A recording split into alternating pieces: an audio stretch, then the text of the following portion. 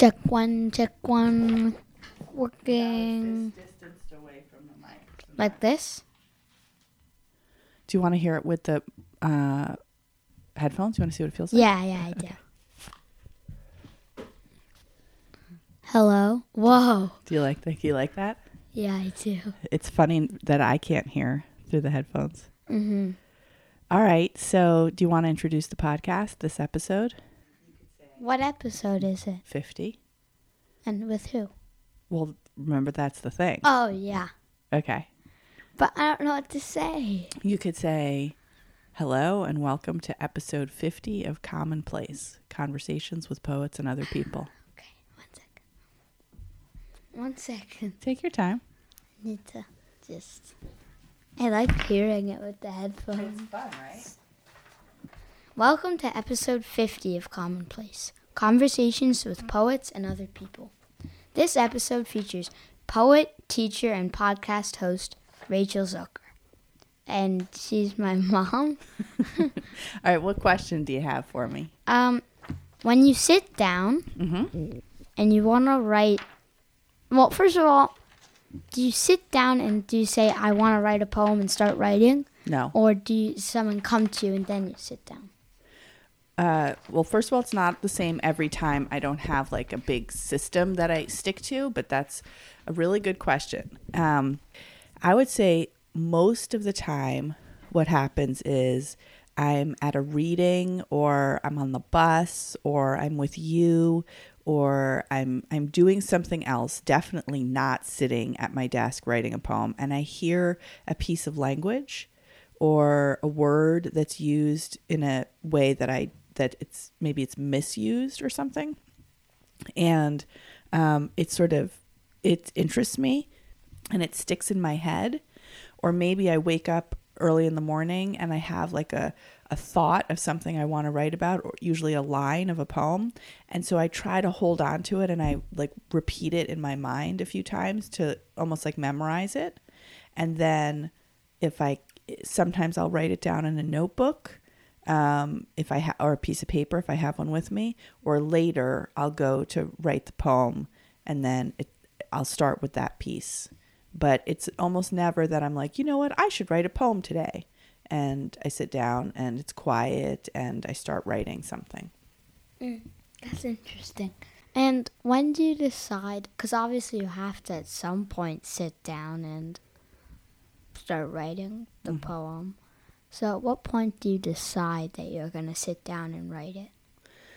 Well, I haven't written a lot of poems recently, but I think the process has been kind of the same for a really long time.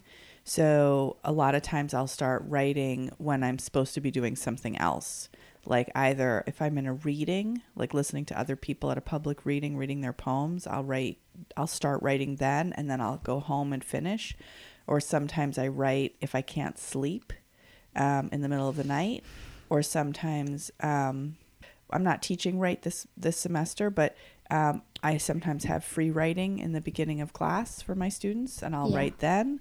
Or if I'm supposed to be reading other people's poems, like often if I sit down to read a book, I will write then.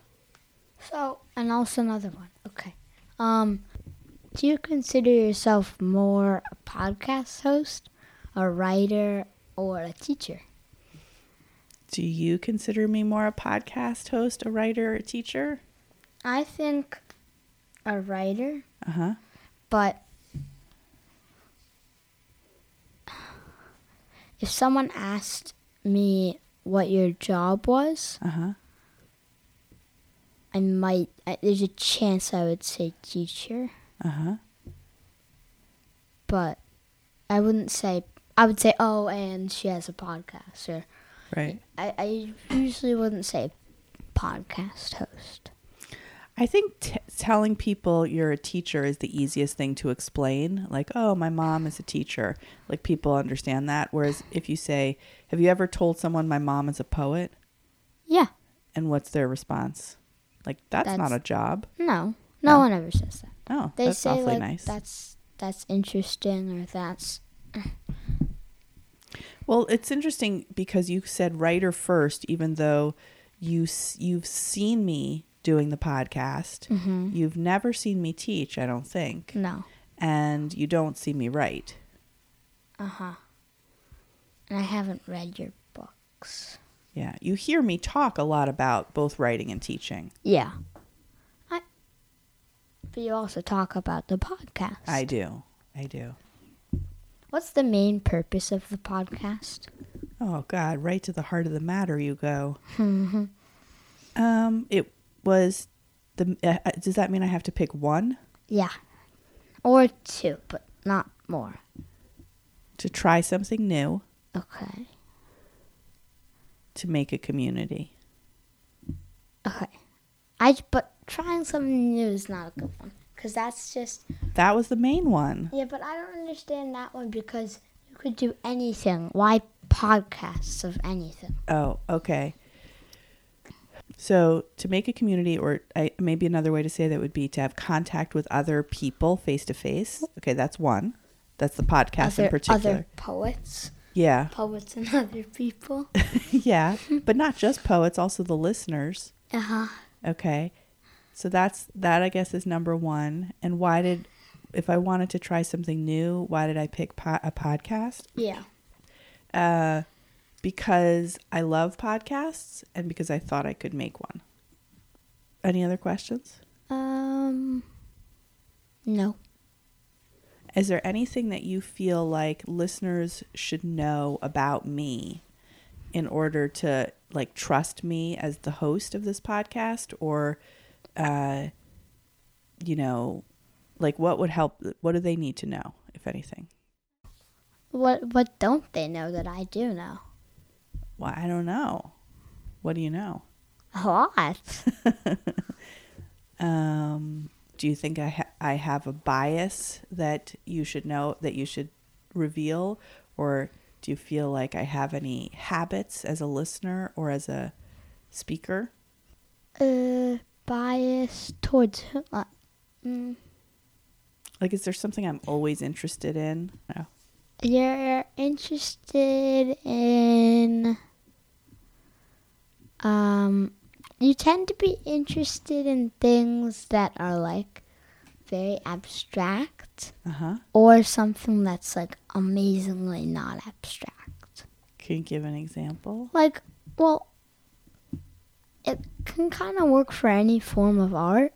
Uh-huh. So, even just in this room, uh-huh, there's stuff like that, which is very abstract, that painting, and doesn't have a image in it that's clear. Uh-huh. I like it a lot too. Uh-huh. And then you also like things like, you also really like photography, which is almost always has, an image, right. Okay, can you do one more favor? Can you say, can you give a little bio for me?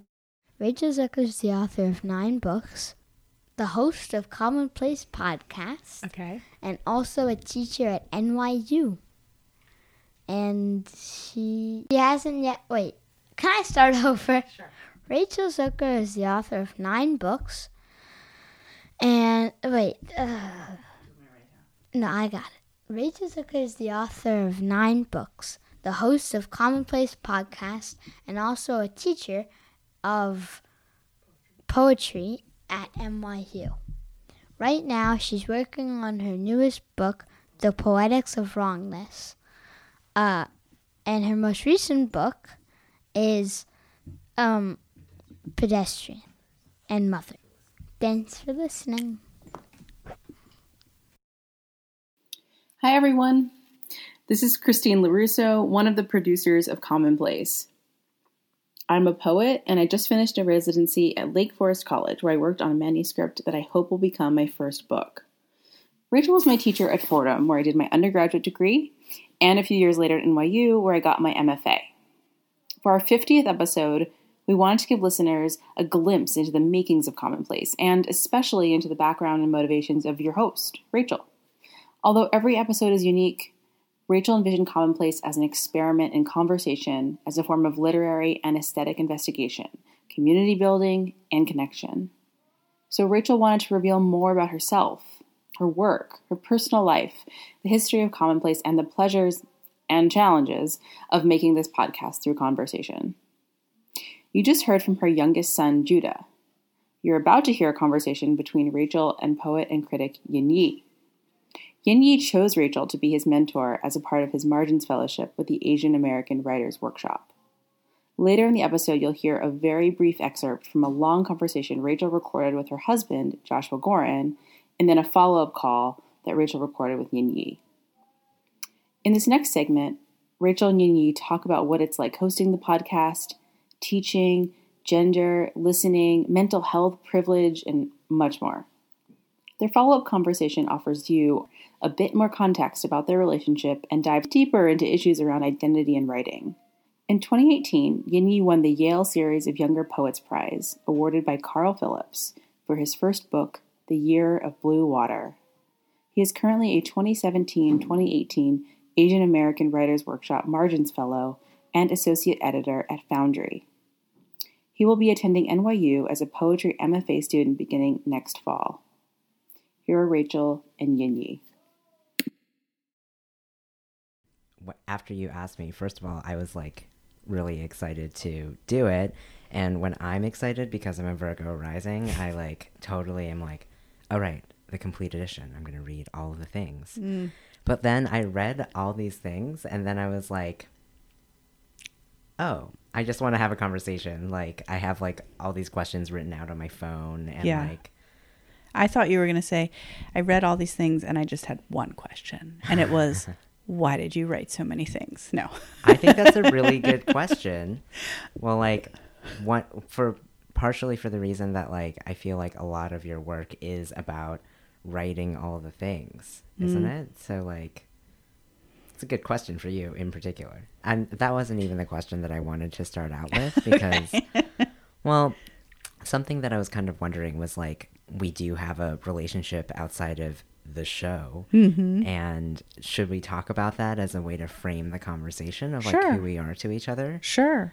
So I'm Yin Yi, and I am an Asian American Writers Workshop fellow, and I asked for you to be my mentor for my fellowship year. And that was its own adventure because you had some questions about possibly doing that.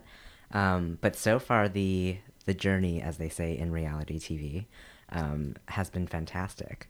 And I'm really honored to be here to talk to you about your work. And I'm so excited that it exists in the world and how it's going to give other people permission to do what you've been doing.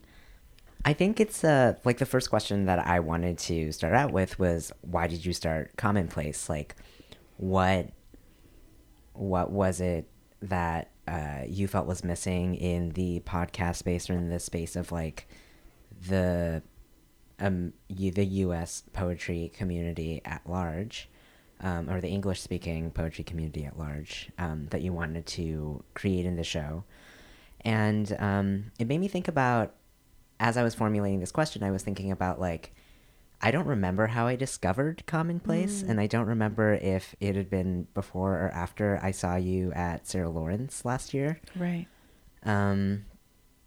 But I really immediately was yes, this is exactly what I want to be listening to right now.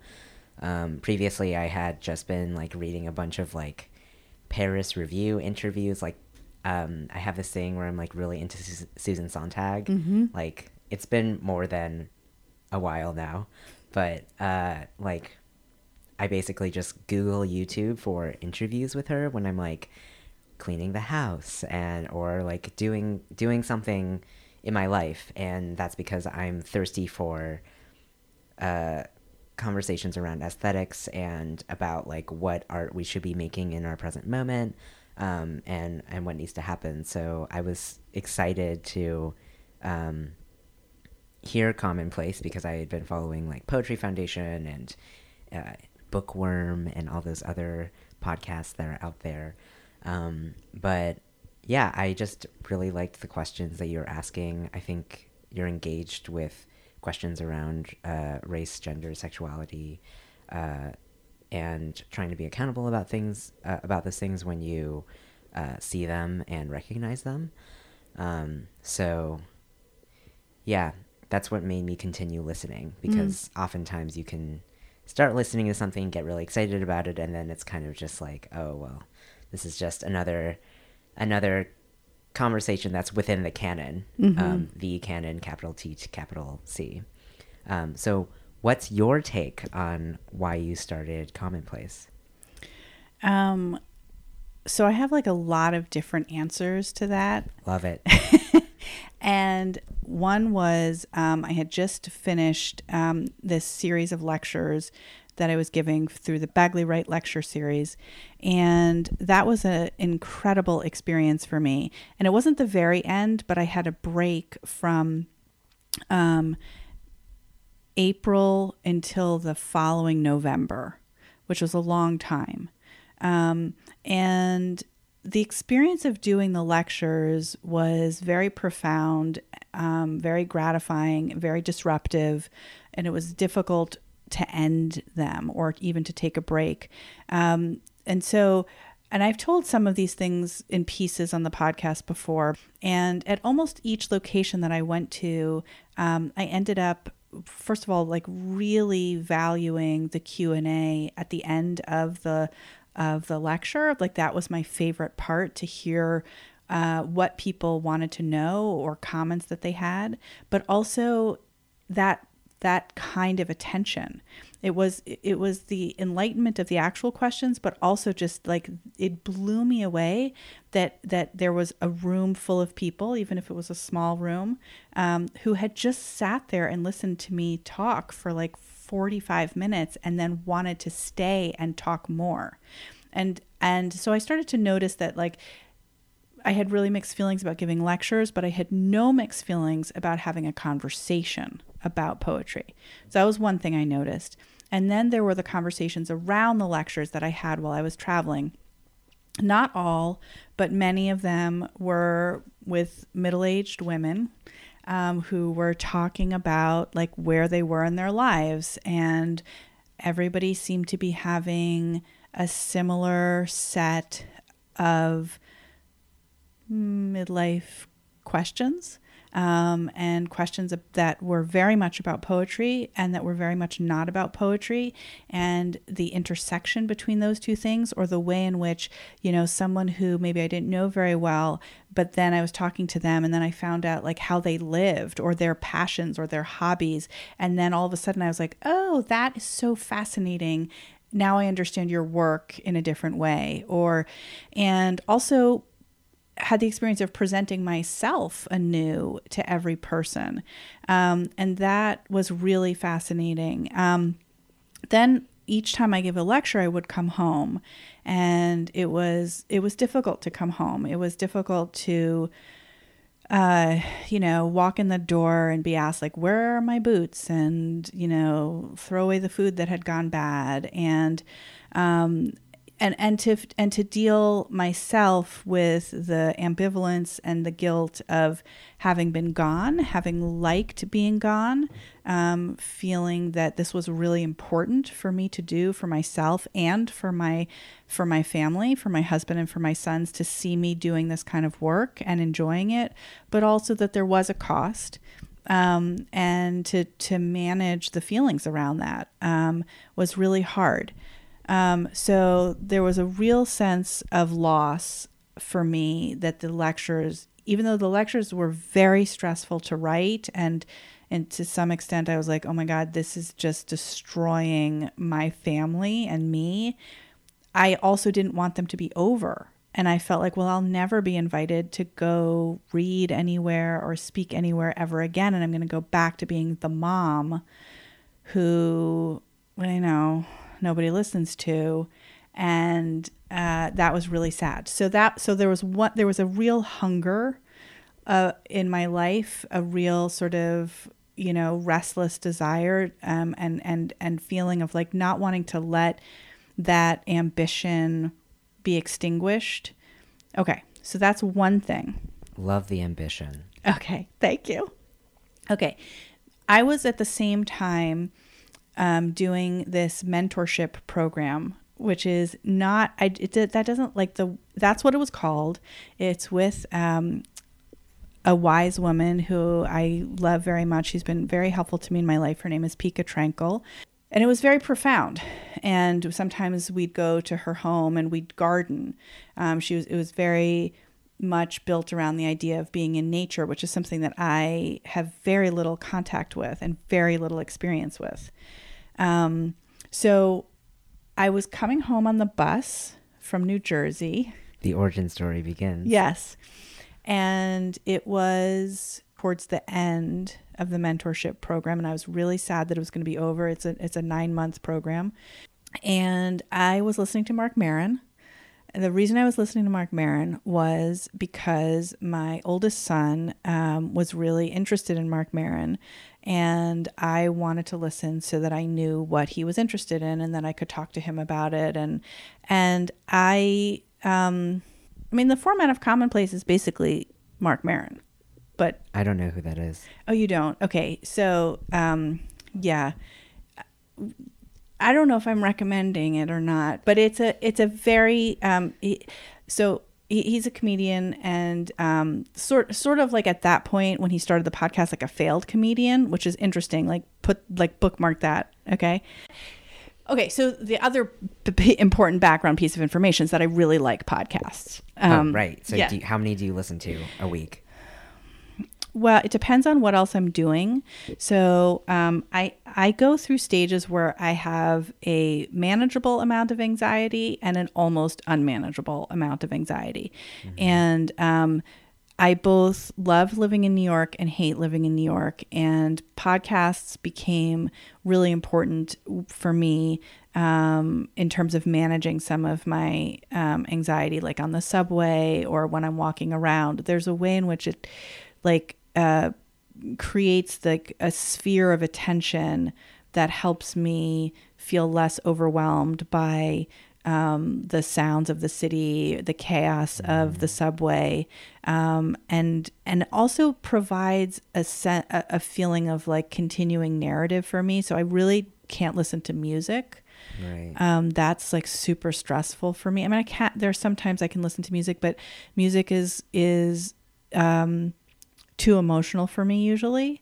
And also then the song ends and I'm like, now it's a transition between one song and another. It's just too much. But if you're listening to like one episode of This American Life, that gets you to work. Then you're at work. Right. And then you have to do the work thing. Yeah. And also then like if you're in the middle and then you have a bad work day, someone's not nice to you, you're like, well, but at least I'll find out how it ends on the way home. Right. So great. It's a way for you, it sounds like it's a way for you to create a type of narrative in your life. That, you know, like in the same way that maybe when I'm anxious, I clean and listen to Susan Sontag interviews on YouTube. There's this really soothing aspect of hearing another person's voice, but having them not necessarily be paying attention to you or needing anything from you, just like things are happening. Absolutely. And you're a part of it. And it's so intimate in my feeling about it. It's like so intimate, but you're not responsible. Right. So, okay. So anyway, back on the track. All right. So I listened to a lot of podcasts. So it was a forum that I really, really loved. Yeah. And both like the kind of more, I don't know what you'd think I'd know what the word is, but both like the more storytelling ones like This American Life or Invisibilia, and then the interview ones. More the storytelling ones or the narrative ones I tend to listen to, but I was in this Mark Maron phase because of my son. So I'm listening to Mark Maron and I'm coming home from New Jersey and I've had this like amazing day where I think it was the day where Pika like asked us to set an intention, a private intention, and then she gave us a job in the garden. And I think if I'm remembering right, but this might be the origin myth, my job was to clear the lavender patch. And I was really scared about knowing what was a weed and what was a flower because I don't have any experience with this. And I told Pika that, and she was like, you're going to figure it out. It's going to be okay. And then just like notice that fear, like notice how worried you are about like pulling up a flower and not knowing what a weed looks like, and just like keep going. And then it's true. Like as soon as I, maybe 10 minutes in, I was like, oh yeah, well, this is a weed and this is not a weed. And then we can do it. Weed can do it. Yes. So it was, and I don't remember what my intention was, but I think it was something like, how can I find my path? Like what I had specifically not wanted to ask like a question of like, should I keep teaching or find another career, or, what's going to happen to my marriage? It was really more like, how can I find even what the right question is almost. Okay, right, so all right. that stuff's going on. I'm listening to Mark Maron. I'm getting really frustrated. It's really crowded on the bus. There's traffic. It takes forever. And I was texting with my friend Dan Schiffman, who teaches at ITP. And Dan is like a real booster of mine. Like he's always like, try it, do it. Like no matter what it is. And especially stuff around, like he is a maker and uses technology to make things. And he like self-published his last book, which is a coding book. And whenever I would talk to him about poetry and publishing, he is like, this is the most antiquated way of going about like making things. So I said to him, there's one more thread I'm going to bring up in a second.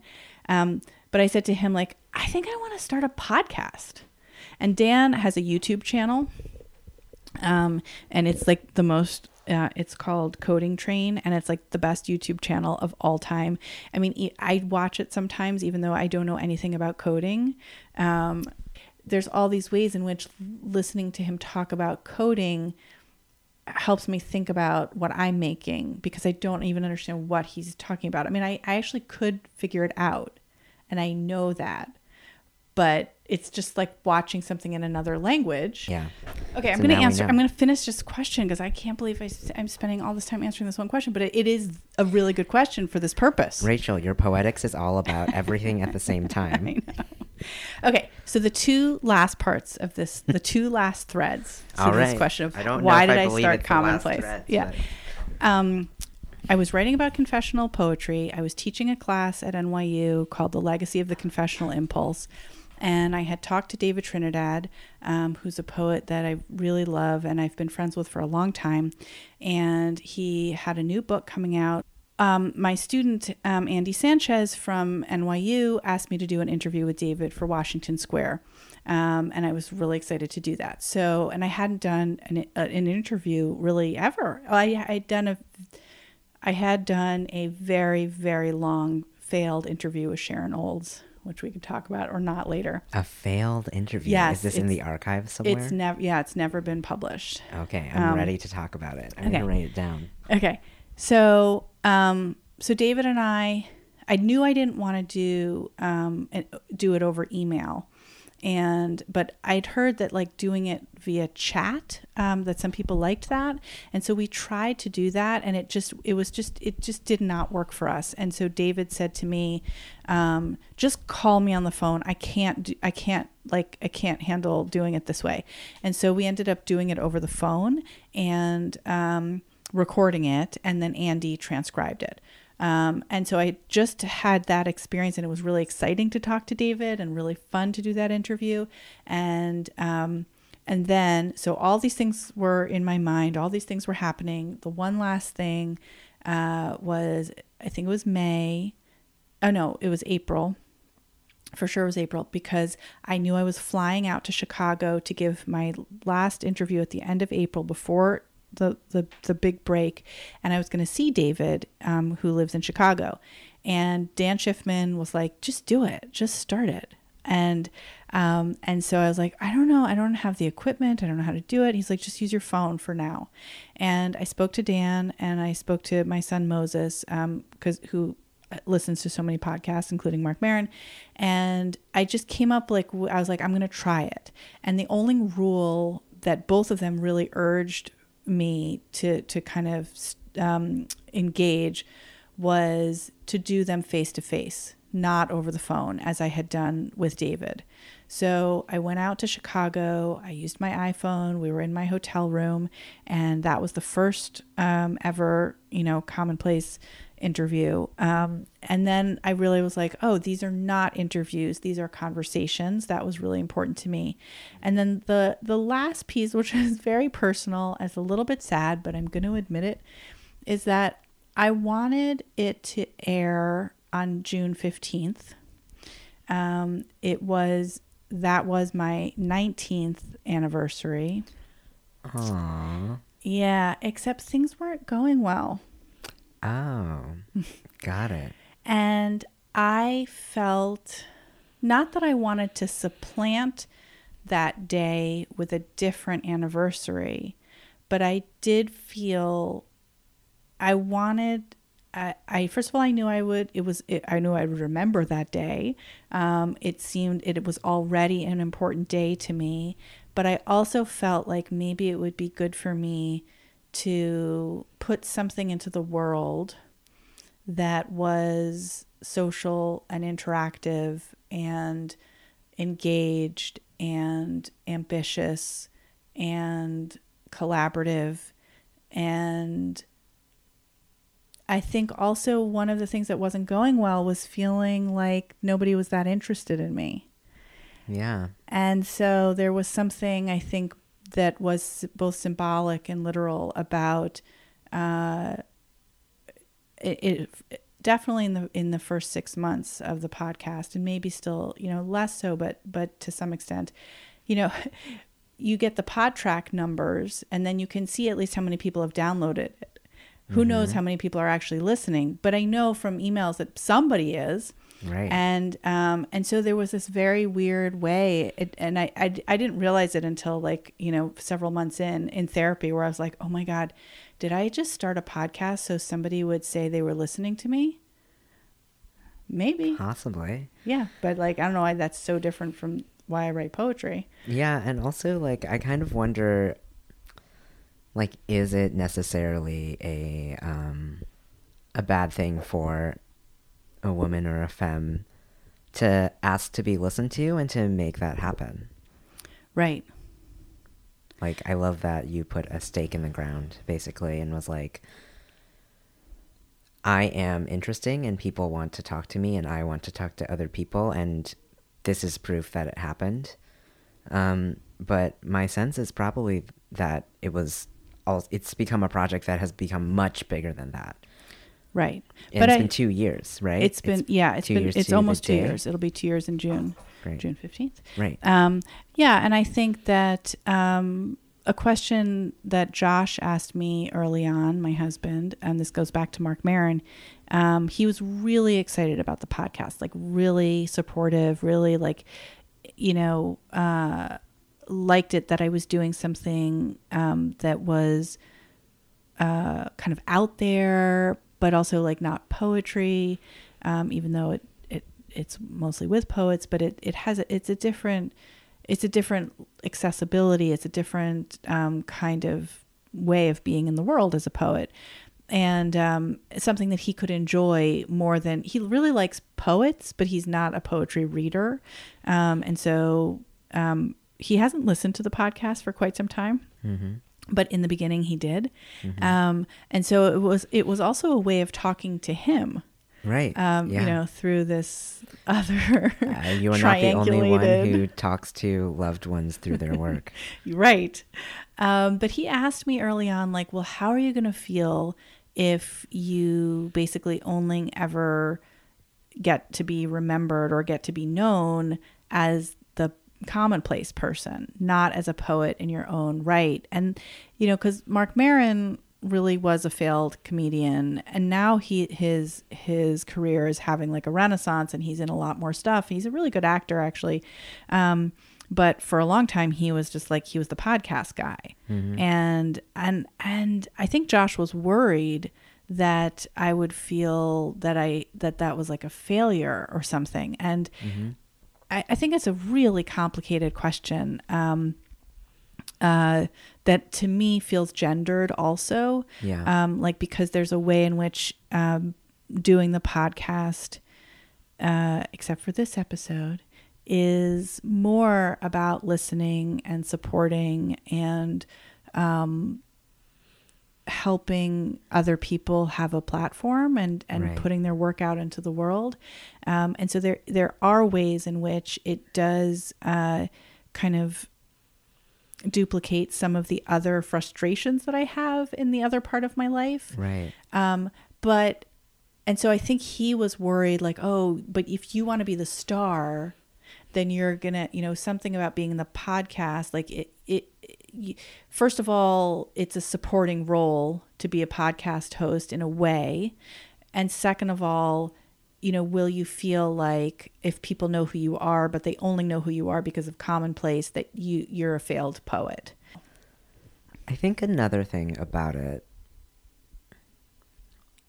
is that when you were saying that it's kind of a gendered question, it kind of reminds me of some of the stuff that you say in your work, which is that I think in The Pedestrians, you have a line in a poem where you're saying, like, people interview me and always ask me about how I make time to be a writer and juggle it with motherhood, and, like, that's not really a thing.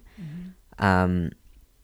And how is it and why is it that having a podcast and having a platform that supports other people is necessarily about putting yourself in the background or being only a supporter and not being able to have those other roles at the same time?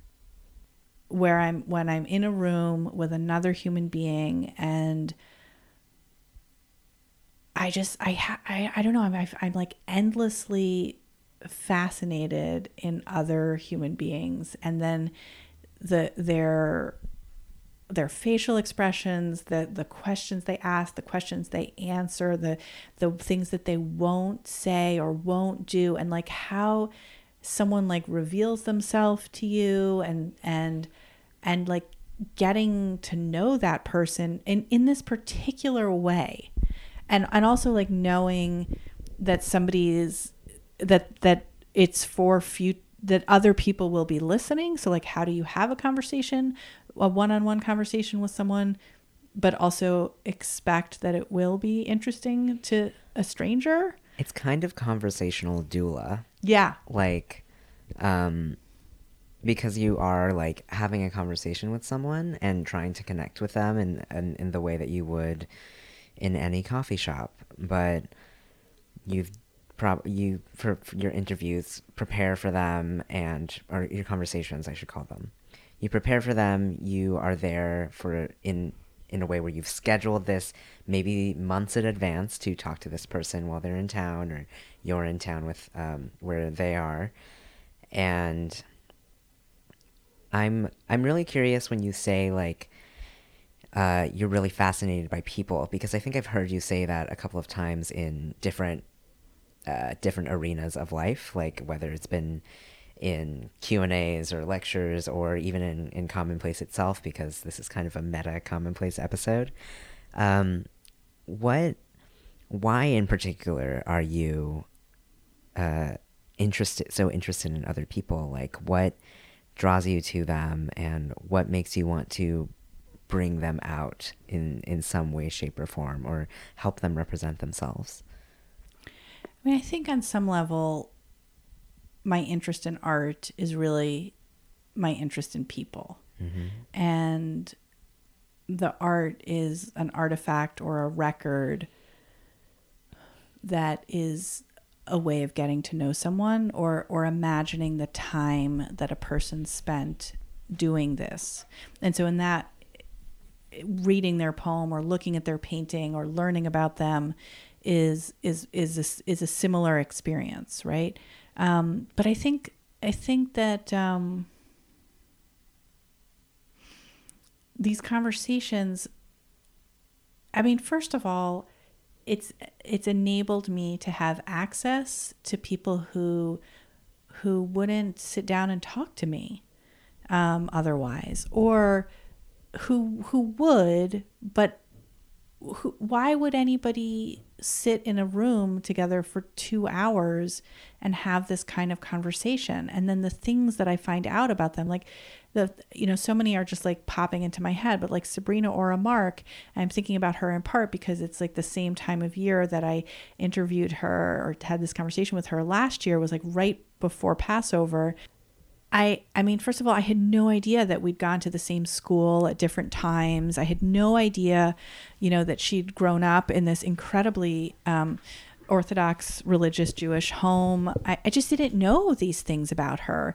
And then hearing her talk about them and these stories that she told about her life, like, there are these moments where someone tells you something. I mean, I guess it's like therapy, really. But it's like they tell you something and you're like, oh.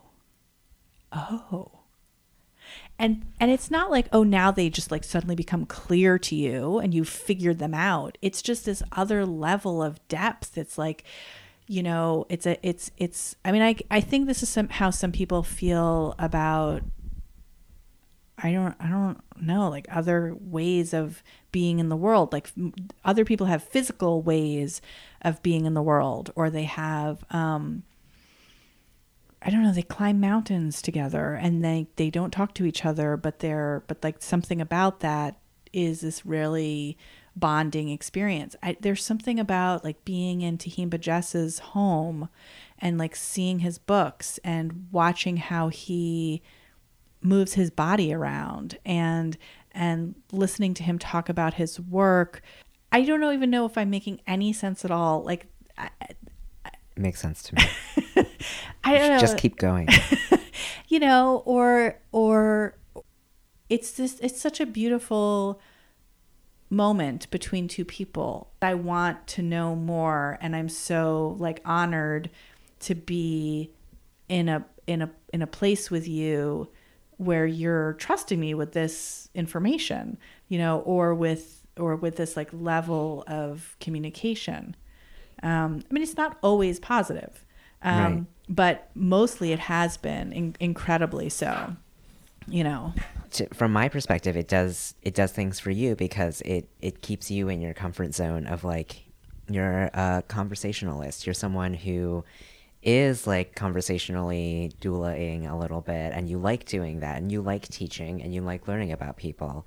At the same time, the podcast becomes a key for other people who may not ask to be on a podcast, to have them feel as though they get to have space to talk and to reveal parts of their lives with other people who are interested in poetry and interested in or interested in what the conditions of poets' lives are. The poetry doesn't just come from nowhere. Like, there's a very clear sense that I get, not only from the ways that you talk to people on your podcast, but also in the work that you put out into the world, that and you can tell me if I'm wrong, that you have a deep belief that everything that happens in someone's life is just inside of the work. Like, there's no such thing as like compartmentalization of the language that you use and the form that you use and the way that your body moves, or the way that your face looks, or where you are in public transportation at any given moment, or what is a weed. Yeah. Oh my gosh, so many things. I mean, this is what happens when we talk. I know. This is why we got the pen and paper. I know, I'm not writing anything down.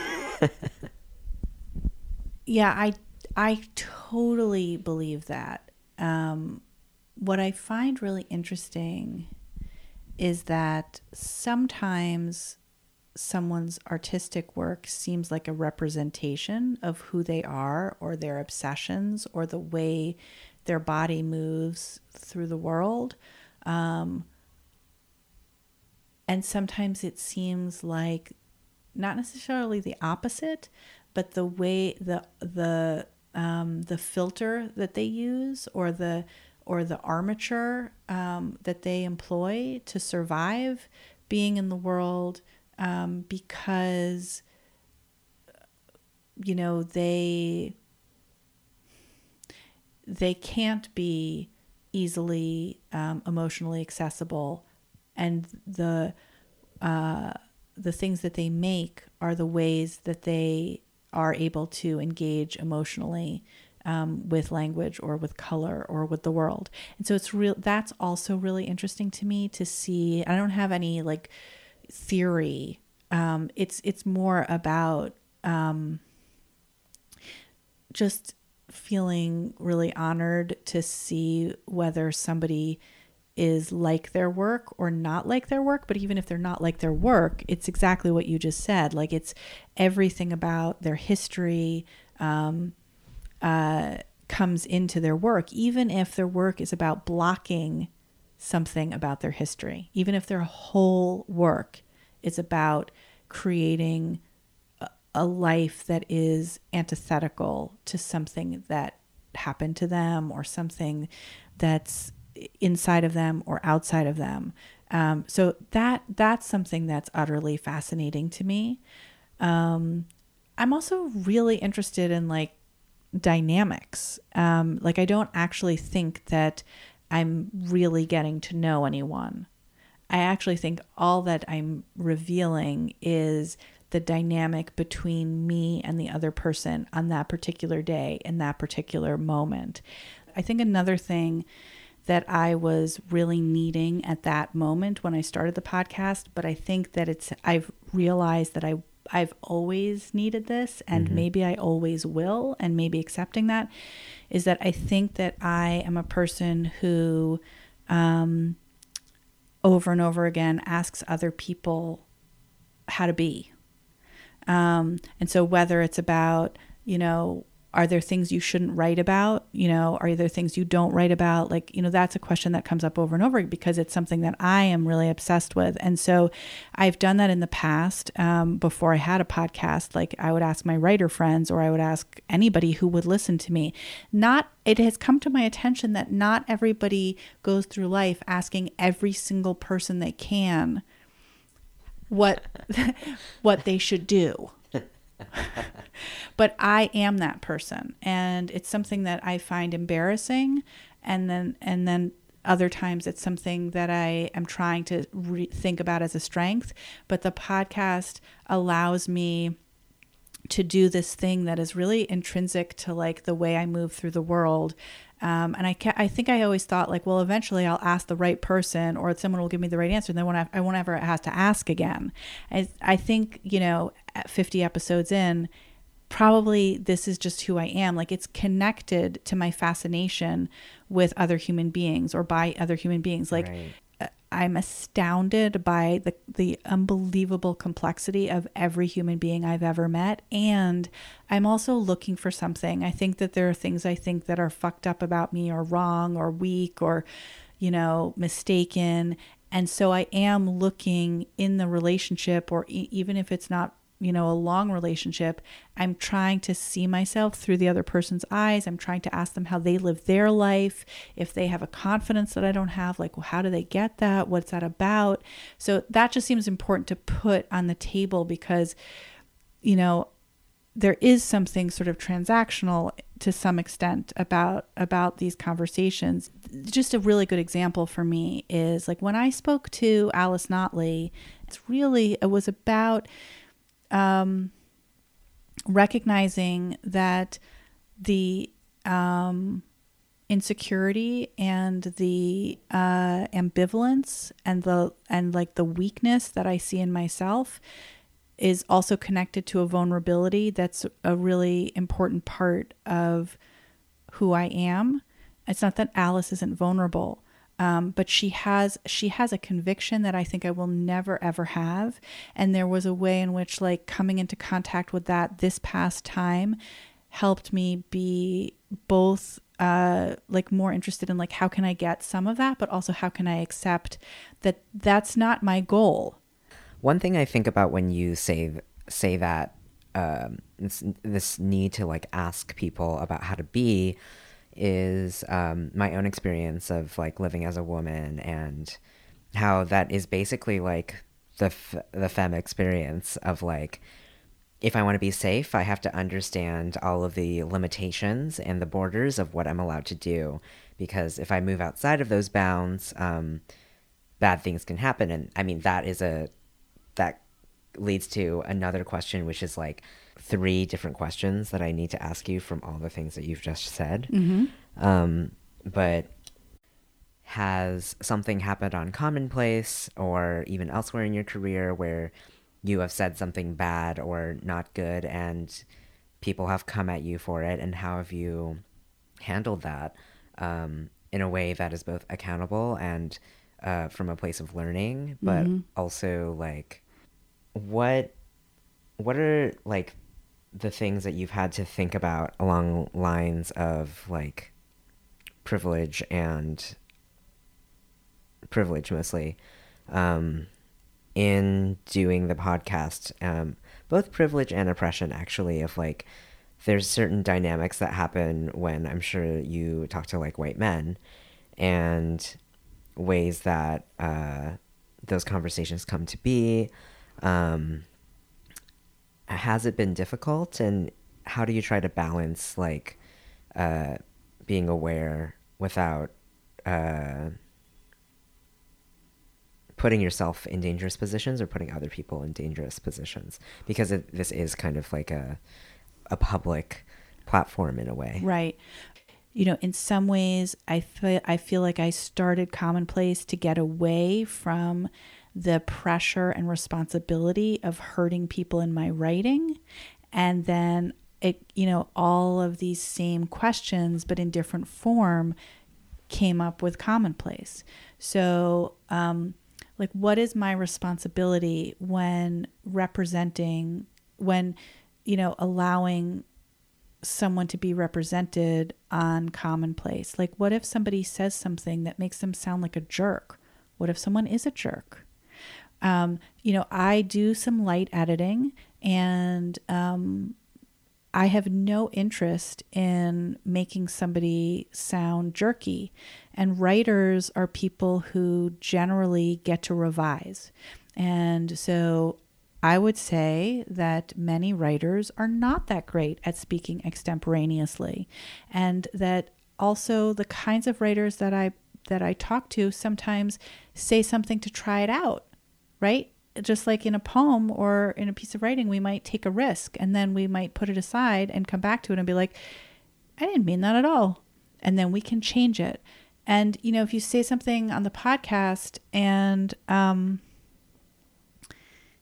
what if you don't mean that? Or what if it came out wrong? Or, so that's one thing. But what if you did mean it? And I am not pushing back hard enough. I'm not saying, I don't think that is really an okay thing to do.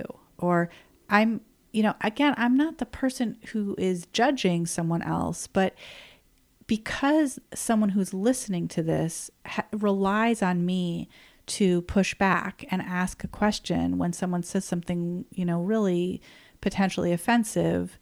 If I don't, then I've let it stand. And the dynamic in the room is very much influenced by who I'm talking to. So if it's someone who has power over me, if it's somebody who is intimidating to me, for whatever reason, because maybe they're super famous, or maybe I have like a fangirl feeling about the person, or maybe they run a contest that I might apply for one day, or maybe they are being intimidating to me, sitting too close, talking too loud, interrupting me.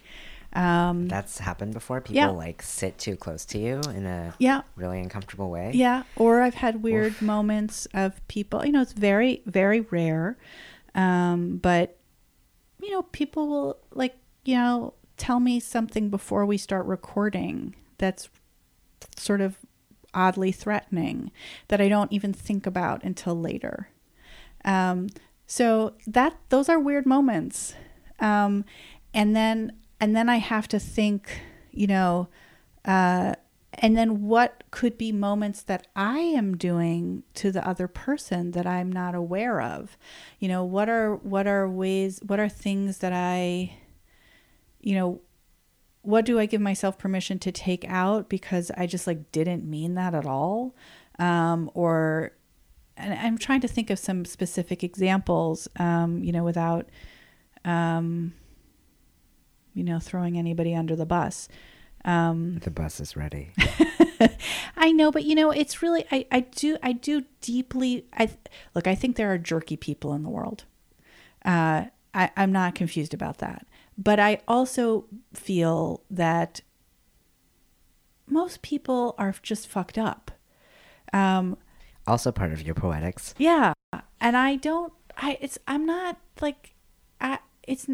this is lately, an issue that comes up I'll just say, because this is a famous one, that, I have a long list of people who I would love to talk to for Commonplace, people whose work I love, people who, either I know really well or I don't know at all, or they would bring something to Commonplace that hasn't been there, either in terms of their experience, in terms of their identity, in terms of their style of work, in terms of all these things. And I want there to be a real richness of difference, because that's what poetry is, and that's what's so exciting for me. And even the work that I don't understand, but that lights me up, I'm like, oh my gosh, I have to, wow.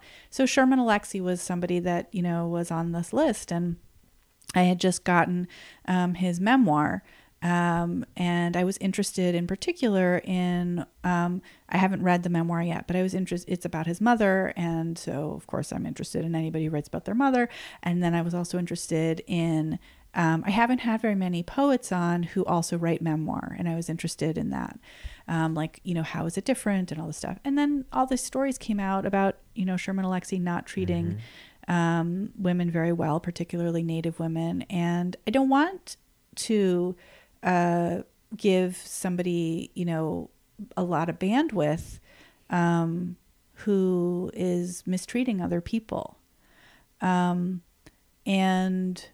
so what is my responsibility there? What I think that's one that's not really about looking at my own privilege and exactly, but except that it is, because I have to take responsibility for what is said on Commonplace and who is on Commonplace, and the ways in which, I'm representing myself, I'm allowing other people to represent themselves, and who isn't getting heard.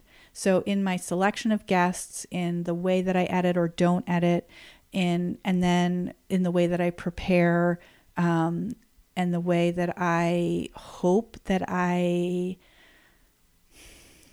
it is hard in the moment to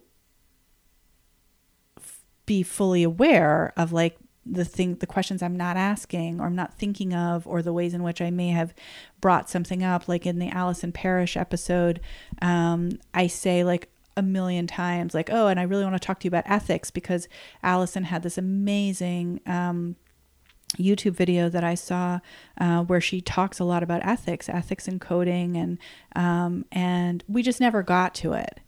And it wasn't because I didn't want to. We really just ran out of time. And then I got somebody posted something about the episode and was like, why didn't she ever ask that questions about ethics? Was she afraid to ask the questions about ethics? And no, I wasn't afraid. I really ran out of time, but that's still my responsibility. And so, there are those things, which brings me to the question you asked a million years ago.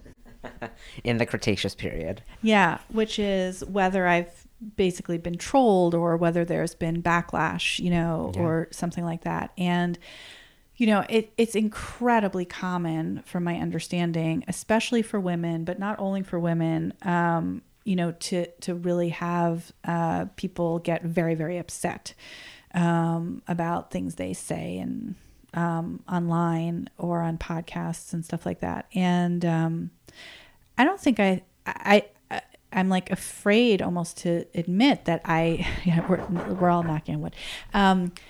That hasn't been my experience so far. And I really hope it won't be. I really would love to continue making this podcast. And I spoke to another podcaster recently who has stopped. And she said it was she just got so much hateful response. And I don't know if it's because the podcasts are so long. And so people who are really hateful have a shorter attention span. Or I don't know, or if it's just too esoteric. Like part of me does feel that there's like a difference between when I'm writing poetry, when I'm writing prose. I've written so many what I consider to be like really provocative and straightforward, potentially offensive things in poems that nobody's really said anything or gotten that upset about. And when I write prose, the bar seems to be much lower. Like people seem to get upset more about prose. And so I don't know where the podcast falls, and I don't know to what extent I sort of like subconsciously made a poetry version of a podcast, in the sense that like I'm thinking about Erin Riley. Like it's different to put up a photograph of yourself, a naked selfie, than it is to put up a tapestry of a naked selfie. There's some way in which the translation into another form does in some ways protect you. And I don't know certainly other podcasters are not being protected by the form. So I don't know whether it's about podcasts as a genre, or whether within podcasting, mine is a less in your face somehow. I don't know, or whether they just haven't gotten to me yet. I hope not. So on one end, I had a couple of questions. The first of which was, do you work to be responsible for your privilege around class in your writing? And how do you think about that if you do? And then there's another conversation that we could be having about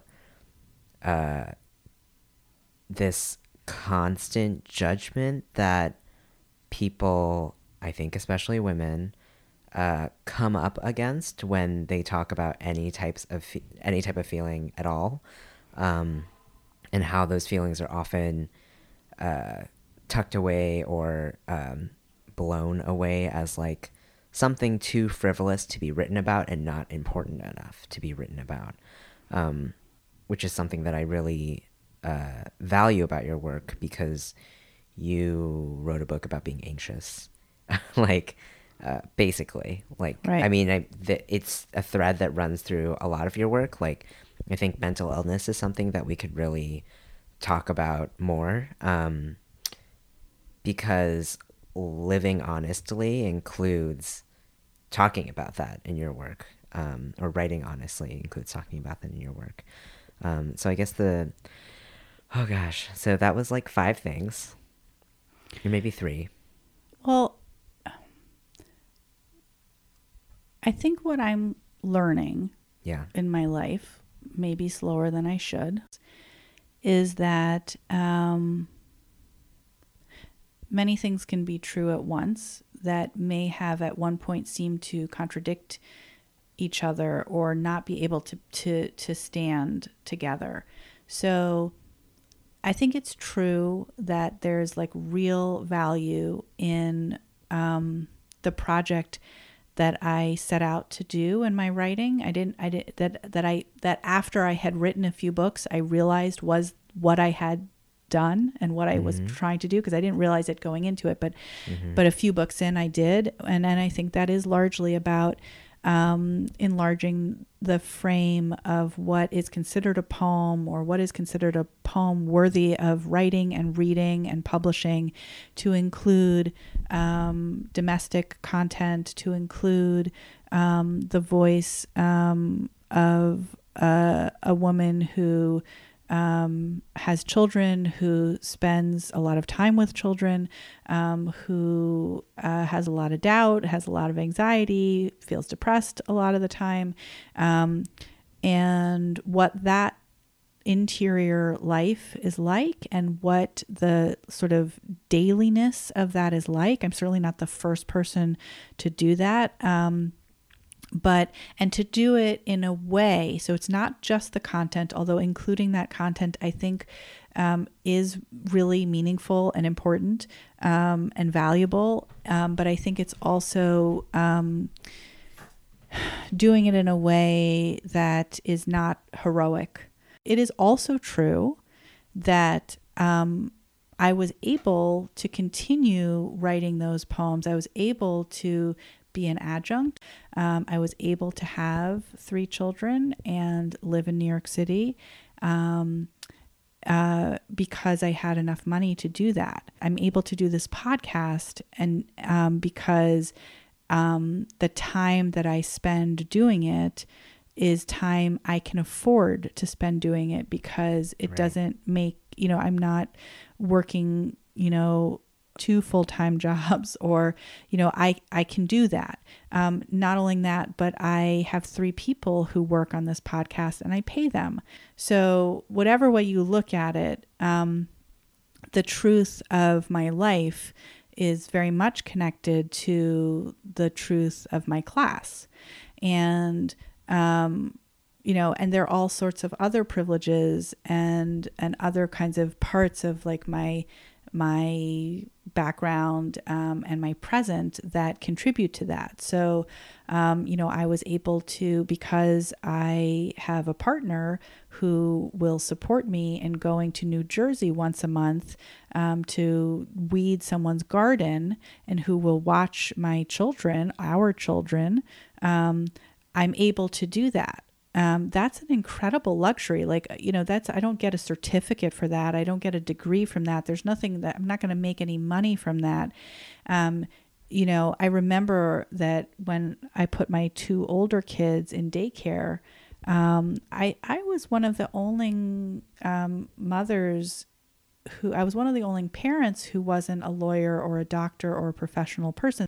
For me to, other parents were only able to write their poems when their kids were napping. That's at most 2 hours a day. So I didn't have those sets of limitations. I was writing about other kinds of limitations, emotional limitations, logistical limitations, but I didn't have, I had the means to do that. And I think that to not tell that as part of the story is like utterly dishonest and misleading, especially if part of what I'm interested in is, not being dishonest and misleading in my work, right? And I think there are also ways in which, those decisions, which were choices that not everybody had or has, also hurt me, and now I'm not sure I ever can get a tenure track job, and I don't have any job security, or I have very minimal job security, and, I'm not complaining about that. I'm saying that there are all these different really interesting and complicated ways in which,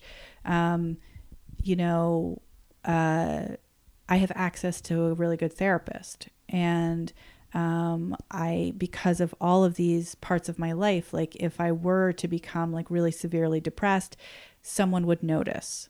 I have a safety net that's like both in so many different ways that enables me to take certain kinds of risks, to make certain kinds of like decisions. And so, even cultural things like, I don't come from a religion where I believe in hell. So that enables me a certain kind of security as well. Like I can say how I feel. I can write a book called The Bad Wife Handbook. I can, imagine certain kinds of, inappropriate thoughts and feelings. And I come from, a background where deeds are problematic, but thoughts and feelings are not. I mean, they're not sins. They can be problematic. So what kinds of freedoms does that afford me? So I don't know. I'm sort of mushing a lot of things together. I'm very interested in your practice of self-care and what you do to process and create your own work. Like, what does your bubble look like? What does your personal house look like if you have one? You're sitting in my personal house. I know, but like the metaphorical one. Okay. Because and especially in like in conversation with mental illness, and how that in particular can often get in the way of intellectual and artistic work, and just like the basic functioning of your life, obviously.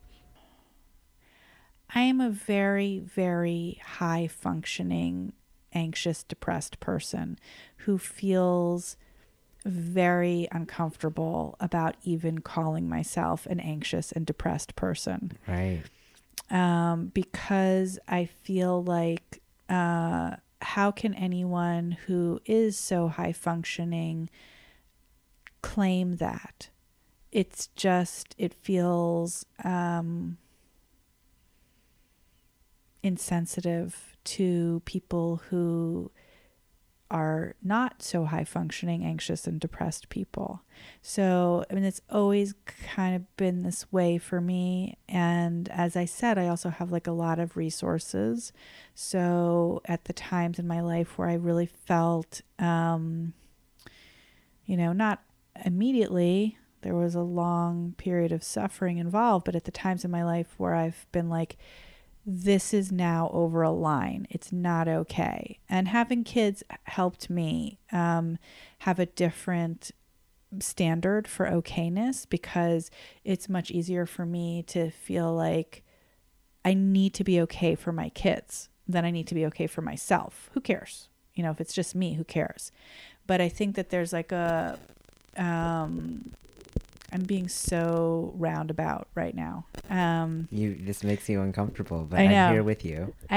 Because, yeah, I think, we had this like very brief text exchange the other day where I said something about like, that when I was most unhappy is a word I feel comfortable using, doesn't really describe it.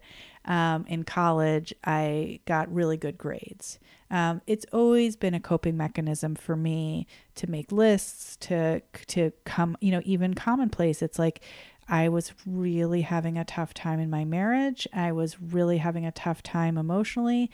And it often is stabilizing for me to engage in a project. And I don't always realize that that's what I'm doing, but I have a level of wellness that enables me to, start a project, which is why it feels yucky at best to say, oh, I'm really anxious, I'm really depressed. Because how could a person who is anxious and depressed start a podcast? And yet I did. So both things are true. And I also recognize that like when I'm feeling very depressed, it's even more difficult for me to say I'm feeling depressed, because my depressed brain is like not allowing me to say that. And then there's a bad cycle that happens where it's almost like to prove to myself that I'm allowed to say that I'm either anxious or depressed. It gets worse and worse until I'm like, okay, now I'm actually having a panic attack.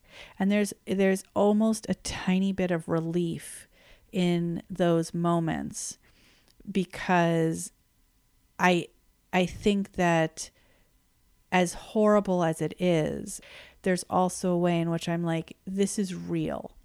Well, that's definitely part of the value of like poems like Pedestrian, where it is really about like allowing that anxiety and that depression to exist. And you were saying earlier in this interview that when something's going on with you and you can't say it, it's like it suffocates you. Mm-hmm. And not being able to talk about mental illness is also very similar to reprimanding yourself in the ways that people may have talked to you about class, of like, how could you be complaining about any of these things when you have all this other stuff, when in reading Tumblr memes, as I do sometimes, like Tumblr says that we will tell ourselves that something worse is happening in the world in order to sublimate what is actually happening to us. And we have a very rigid idea of what is acceptably healthy that prevents us from kind of confronting what might be actually overwhelming, that does need to be talked about, but only becomes overwhelming because you don't talk about it. And it's this cycle of like pushing it further and further down until you've kind of dug this deep well of stuff that needs to come out. And that also reminds me of just like domestic violence, for example. There are things that we don't count necessarily as violence that maybe we should be, and that we should be talking about. And that's really, like, for me, the kind of like the political aspect of a lot of the stuff that you're writing, which is just like, why don't we just include everything? And what, like, can that be valuable in itself? Yeah, I think that's two things. One is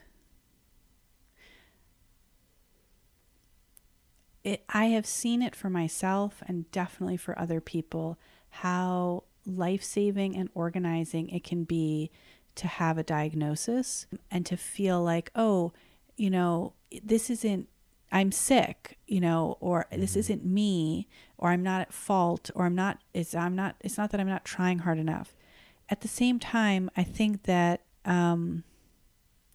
there's something really interesting to me also about of sometimes wanting to push back away from the term mental illness, not because of the stigma and the whole concept of diagnoses, because we all are so weird. And to say that there's normal and then there's ill, right, is to I mean, yeah, there are definitely times when, you know, I'm like, this is not okay. I can't function like this. I'm having a panic attack. I'm not going to write a poem about this panic attack or in the middle of the panic attack, or I'm not, you know, all I want to do is lie in bed and watch TV. It's not interesting. It's not a poem. There are other times where I think, why does everybody write their poems as if they think one thing at a time in a linear fashion? That's certainly not how I think. And I want to include that. And it's not a value judgment. It's not like, oh, this is interesting. This kind of anxiety, this level of anxiety is interesting. But just to like enlarge, like, some people think like this, and it's like constantly neurotic and, you know, overlapping thoughts and like distracted and this and that. And, you know, like their attention works in this way, and other people, it works in this other way. And like, you know, you can tell, or at least I can tell there's a different vibe when I talk to someone on Commonplace, whether they are leaning towards mania or leaning towards depression. I'm not talking about actual bipolar disorder. I'm talking about there's different temperaments. There's different, and some people might actually be manic, or what fulfills the diagnosis for that, and some people are actually depressed. But I also think that our understanding of what is quote unquote normal is that, like, I don't even know what that means. And so I think, like, I don't know, that's something, for some reason, that's important to me to say also, like, to make space for the ways in which within mental wellness or within Right. health, Right. people have a really, really beautiful range of ways of being in the world. Absolutely. Yeah. And to like try to think about, like, sometimes my way of being in the world is not healthy for me, and sometimes it might be annoying to someone else, but it might be fine. Right. Yeah, I think this is a really, really fascinating, like this is a fundamental part of my work. And I think some of the shame comes from this part of my work. But yeah, I mean, like, I wrote a whole book about my mother, and I didn't have an abusive mother. Yeah. And I think that You're there right about is that. like Yeah. a feeling for writers, particularly memoir and poetry to a lesser extent, but also poetry, where it's like you don't have permission to write about certain kinds of content if it's not, if you're not writing about trauma. You know, being a white person and writing about your life might be just like a total waste of time for somebody to read. That might just not be what they're looking for. That might not be what they need. It might not be what they're interested in. But I definitely don't want to live in a world where either I or anyone else feels like they can only write about the most damaged part of themselves or the trauma that they had, or go out and look for trauma. My God, I really don't want that, because, you know, I feel like I've been extremely lucky in my life in all of these different ways. And I think that to some extent, not having been a victim of domestic violence, for example, enables me to write about some of the emotional violence of marriage, of a very long marriage, that I think would be a very different kind of consideration of attachment, separation, individuation, independence, connection, boredom, desire, restlessness. How are those things at play in a quote unquote normal marriage, in one in which, like, how much monotony and boredom is inherent in parenting. That's not to say that, you know, is okay to complain. It's not. It's gross, and it's thoughtless. But I do think that I think that that's what I did. I think I wrote a lot of books about what are the feelings, what is the range of feelings that are surprising, and, you know, I didn't know I was going to have them, and other people maybe didn't know they were going to have them, of a kind of not so traumatic life. And I think that's annoying and boring to some people, and for other people really meaningful and important to hear. And sometimes I feel good about that, and sometimes I feel really embarrassed about it. Well, on that's that what note, I did with my life. I feel like so you kind of answered one of these. Who is your audience now, and who would you like your audience to be? I'm really interested in kind of what it's like behind the scenes of the reception for the podcast, and who the work is really helping at the moment. I really love the idea that it would be a community, not just like a product. I mean, I think that there are people, you know, either on Twitter or the patrons do have communication with each other. And I love the way that, like, we have links to texts and stuff that people talk about on the show. And some of my favorite emails are from people who can't afford to go to an MFA program, don't want to go to an MFA program, you know, or have been to an MFA program, but were either kind of harmed by it in some way or another, or have moved abroad, or they are not able to find a literary community, and that Commonplace is providing them with a sense of literary community and with they feel included in that, not just like, oh, I saw a good movie and it helped me pass the time, or it helped me not be anxious on the subway. But there's something that for some people is helping them feel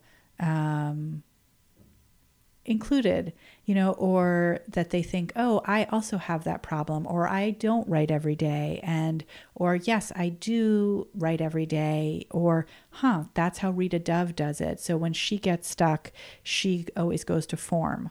Okay, well, I'm stuck, so I'm going to go to form and see what happens. Or like, wow, I loved Inez Smith's work, but I didn't realize that they're always writing sonnets. Like, to be kind of, in the room where it happens, to quote Hamilton, to some extent. Like, I think that's the most important thing. So anything that can make that happen more, anything that moves it towards more community, more interaction, more, less hierarchy, more input, more conversation, like on every level, seems really great. This is Nicholas Fuenzalida, one of the producers at Commonplace. I met Rachel while studying at NYU as an MFA candidate in poetry. I took 2 classes with her, and she was my thesis advisor. After her conversation with Yin, Rachel asked her husband Josh Gorin to speak with her about the podcast, his view of it, her view of it, how it fits into their relationship or challenges it, and what Josh would like to see more of in future episodes. We've excerpted the most salient moments here, in which they discuss the different selves Josh sees Rachel perform when she reads her poems, her lectures, as a podcast host, and as a mother and wife. Here are Rachel and Josh. I was wondering, okay, there's the story that you tell about how when you wrote the Modern Love piece, when you published the Modern Love piece, people reacted to it differently than they ever had to your poetry, even though you felt that the content of your poetry is more revealing and personal and problematic, or potentially disruptive than what was in the Modern Love piece. And you wondered whether or not it was about what that was about, whether it was about the wider public audience, whether it was about the difference between poetry and prose. And I was wondering whether or not how Commonplace fits into that. Whether you're hiding yourself a little bit in Commonplace because you know that it actually, I imagine you would feel that it fits into more the Modern Love prose side of that dichotomy, or whether or not you whether you don't feel that you're hiding yourself, or if that's not the right way of describing it.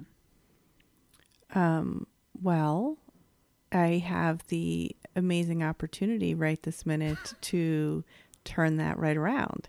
I mean, of everyone in the audience, you would know what I would be hiding if I was hiding something. So, you get to see me at home. You get to read my books of poems. You get to obviously read the Modern Love piece, which was about both of us.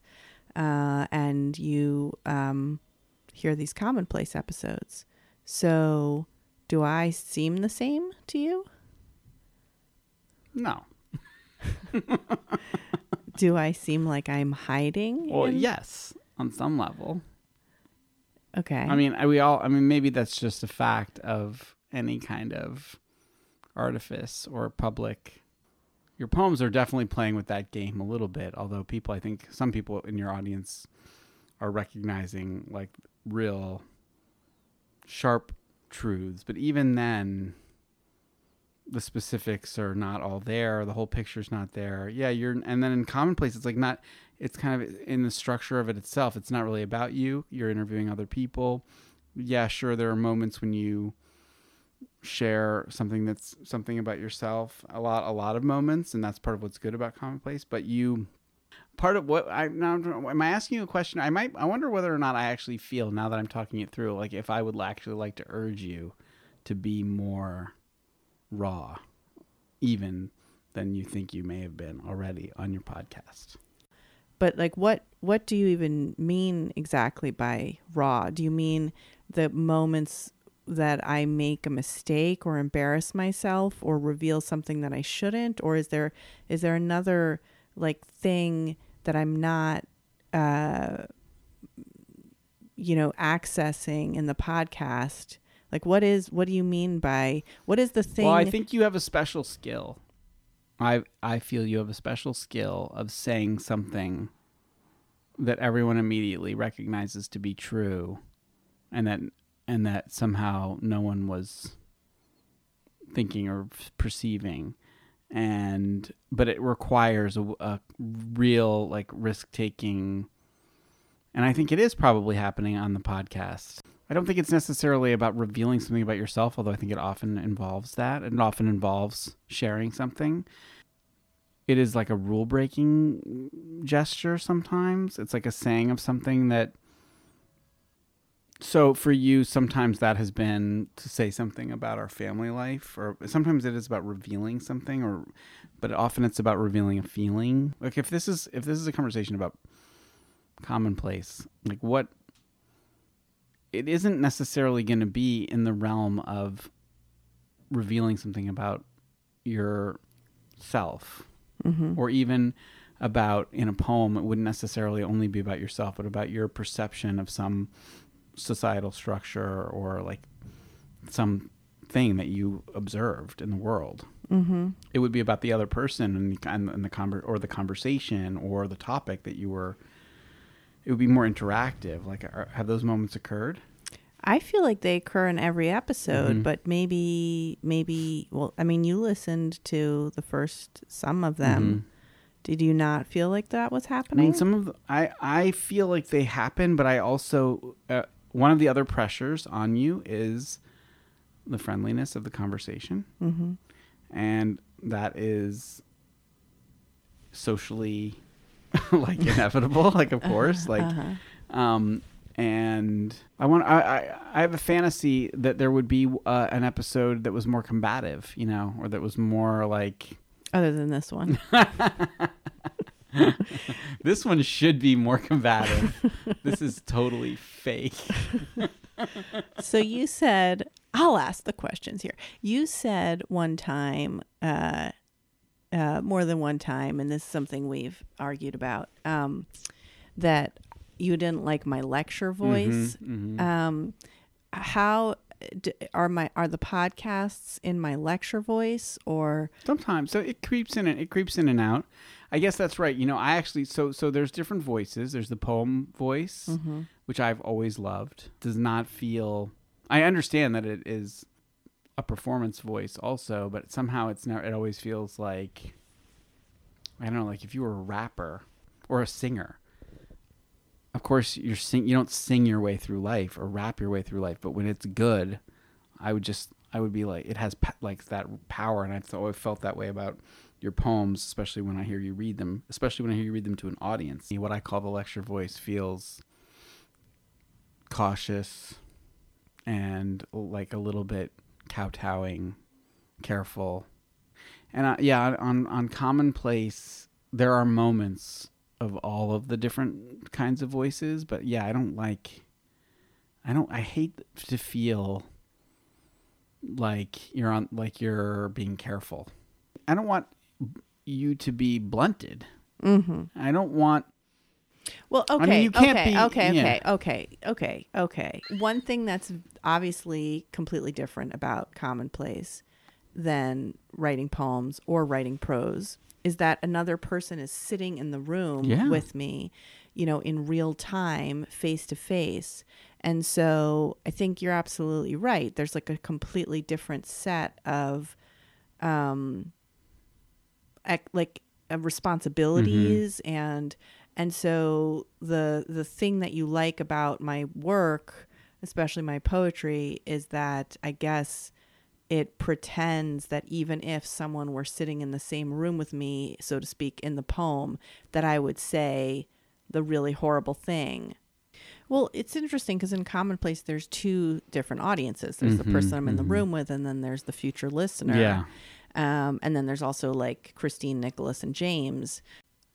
You know, it sort of sounds like what you want to encourage in me and for me in terms of the podcast and in terms of my work is to be more fearless, to be, you know... Wicked is a word I use. Okay, wicked. Yeah. And to have it be more about myself, which is interesting because I feel that in the other part of our life, which is to say the whole part of our life, you are, it's hard for you not to reward the other part, which you're criticizing now, which is a more supportive role, as a more receptive role, is a more listening role, which I think is my primary role with you, with the kids, with my teaching.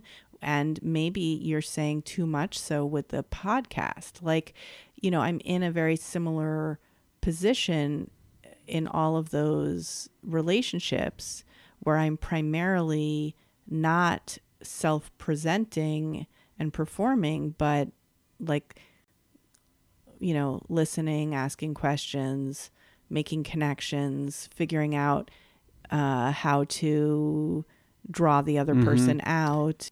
In your experience of me in our personal life, wouldn't you say I'm a good listener?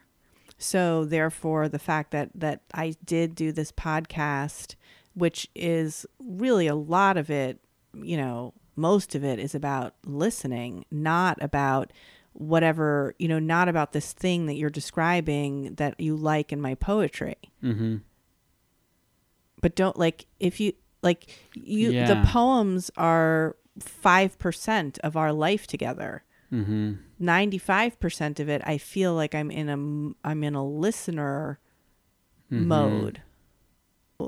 And this I have said to you before, like that, you know, 6 months into doing the podcast, I wondered to myself, like, wait, did I just make a whole podcast because I felt like my husband wasn't listening to me and my kids weren't listening to me? And so, you know, and didn't seem to find me interesting. But like now I have PodTrack numbers so I can see how many people at least are downloading it, maybe even listening. Like, I download it. Okay, that's so wrong, that interruption. I know. You know, like, did I basically, you know, find a way to be listened to, even if most of the podcast is not really about me, but about, you know, me presenting, you know, these other people, but also like even in the recording of them. Well, do you feel satisfied?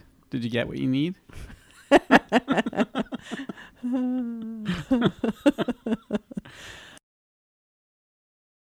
Hey, this is James Siano, also a producer here at Commonplace. Like Christina and Nicholas, I too was a student of Rachel's at NYU for my MFA. Want to hear more of Josh and Rachel's conversation? Consider becoming a patron today. Already a patron? Patrons will have access to a less abridged version of the conversation between Josh and Rachel on our Patreon site. Patrons also will have access to sound files of Rachel reading her poem Pedestrian and Yanni reading 2 poems from his forthcoming book A Year of Blue Water. Patrons can access a PDF of Yanni's chaplet diary published by Belladonna. Thank you, Belladonna, for offering us that. All active patrons will be entered to win one of the following items in our next raffle: copies of Starting Today and of Women Poets on Mentorship, courtesy of University of Iowa Press, Rachel's books The Bad Wife Handbook, Eating in the Underworld, and Last Clear Narrative, courtesy of Wesleyan University Press, The Pedestrians and Museum of Accidents, courtesy of Wave Books, and Home Birth, a Poemic, and Mothers, courtesy of Rachel herself. A big thank you to all the presses. Patrons also will be entered to win a limited edition chapbook of the 2015 Poets House Fellows, designed and with contributing work by Yanni. For more on Commonplace, visit our website, commonpodcast.com. To become a patron, sign up at patreon.com/commonplacepodcast. A few days after the initial recording, Rachel and Yanni recorded this phone call follow-up. Rachel was concerned that she had talked too much in the initial conversation, and that it had really sounded more like an interview. For the first part of the phone call, they talk about this, and about Rachel's theories as to why she may have spoken too much, and what kinds of things about herself and about Yinyi were left undiscussed. We pick up this phone call now, about 20 minutes in. Do you want to talk about the mentorship first? Yeah, let's talk about that first. It would be valuable, for example, for people to know that I chose you specifically to be my mentor because I did not know you at all when I picked you, like as a person. Mm-hmm. I had read some of your work, and I saw you on a panel at Sarah Lawrence. And before that, my only contact with you had been I'd gone to a reading at NYU, and you were reading, and I accidentally sat next to you during the reading, and you told me about how you liked it when readings started on time. and I just like that is, I remembered that because that was something that I also was like, I think that's really true too. Like it would be a lot more considerate for the people who like planned and got here on time that the reading starts on time. Like, and you introduced me to Josh actually that night because he was sitting next to you. Oh wow! And then you went up and did your reading, and I was like, I just met him as a poet. I think that must have been in like 2014 or something. I feel like you just came out with the Pedestrians at the time, and you were reading from that. But that is my first memory of you. And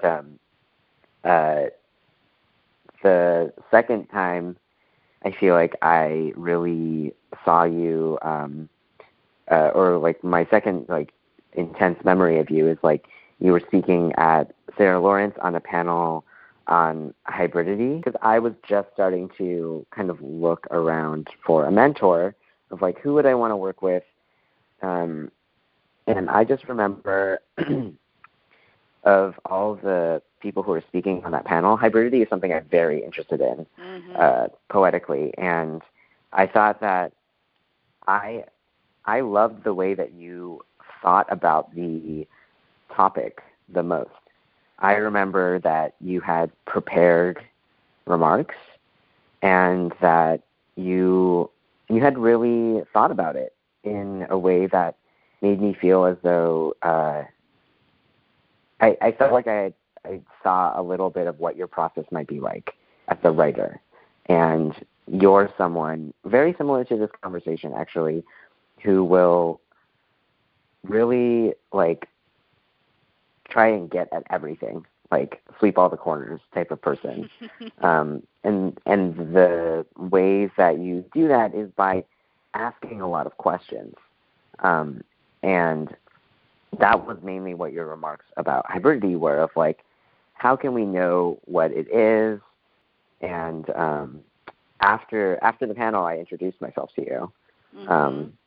And I think I requested you at the workshop right after that. It was a very specific like interest in your intellectual practice. Can I ask you about that, even though it's uncomfortable for me? What is it that you were hoping to get from the mentor program and relationship, and then specifically from me or your mentor? Specifically, I was looking for someone who was who could be an intellectual partner for me and collaborator with me. I really wanted someone who was kind of open to anything. I had also heard, and I don't know where I heard this from, but I heard that you were an incredible teacher. And that's something that to me, like, that shows a lot of what your values are as a writer and as a person who moves through the world. I think teaching is one of the most undervalued and most important vocations that exist in poetry and outside of poetry. And I wanted someone who was a good teacher, or someone who had demonstrably done been doing service around those things, because to me that is a values alignment for me. And I wanted to work with someone who aligned with me and around what type of poetry community I wanted to cultivate and be a part of. Mm-hmm. So, yeah, I think that those were the main things. And I don't remember if I started listening to Commonplace before or after I met you. Interesting. Is the thing. And I don't remember how much we talked about this in our other conversation, but so you asked for me, and then I got this really lovely invitation from the Asian American Writers Workshop, and it included initially a selection of your work, a pretty short selection, and I was like really flummoxed about what to do, because I really was super interested in wanting to be a mentor, to someone outside of the normal academic, job that I have, like to feel what that was like when I wasn't someone's like thesis advisor or someone's teacher. And I also like really specifically, I really like the Asian American Writers Workshop as an organization. The interactions I've had with it, and like events I've gone to and stuff. And so I really wanted to do anything I could to like participate and support that organization. And like especially like in part because it's a non-academic, non-degree granting organization, which I feel really interested in. But then specifically, like I really loved your work, and as soon as I was like, yeah, I totally want to do this, it was not so simple, because I'm not Asian American, I'm white, and I was like, wait, I really want to be careful about not taking up the resources of this organization or not inserting myself into this relationship or this organization inappropriately.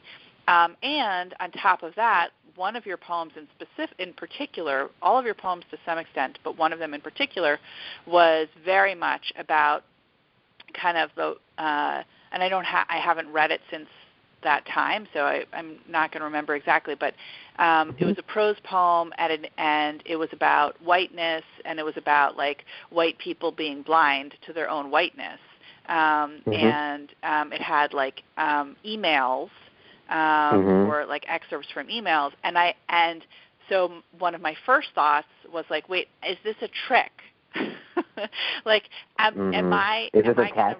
Yes, but like, am I part of a performance art piece? Which I wouldn't necessarily be upset about, but I was like, oh, so my response to this email could very well be, if I'm not thoughtful.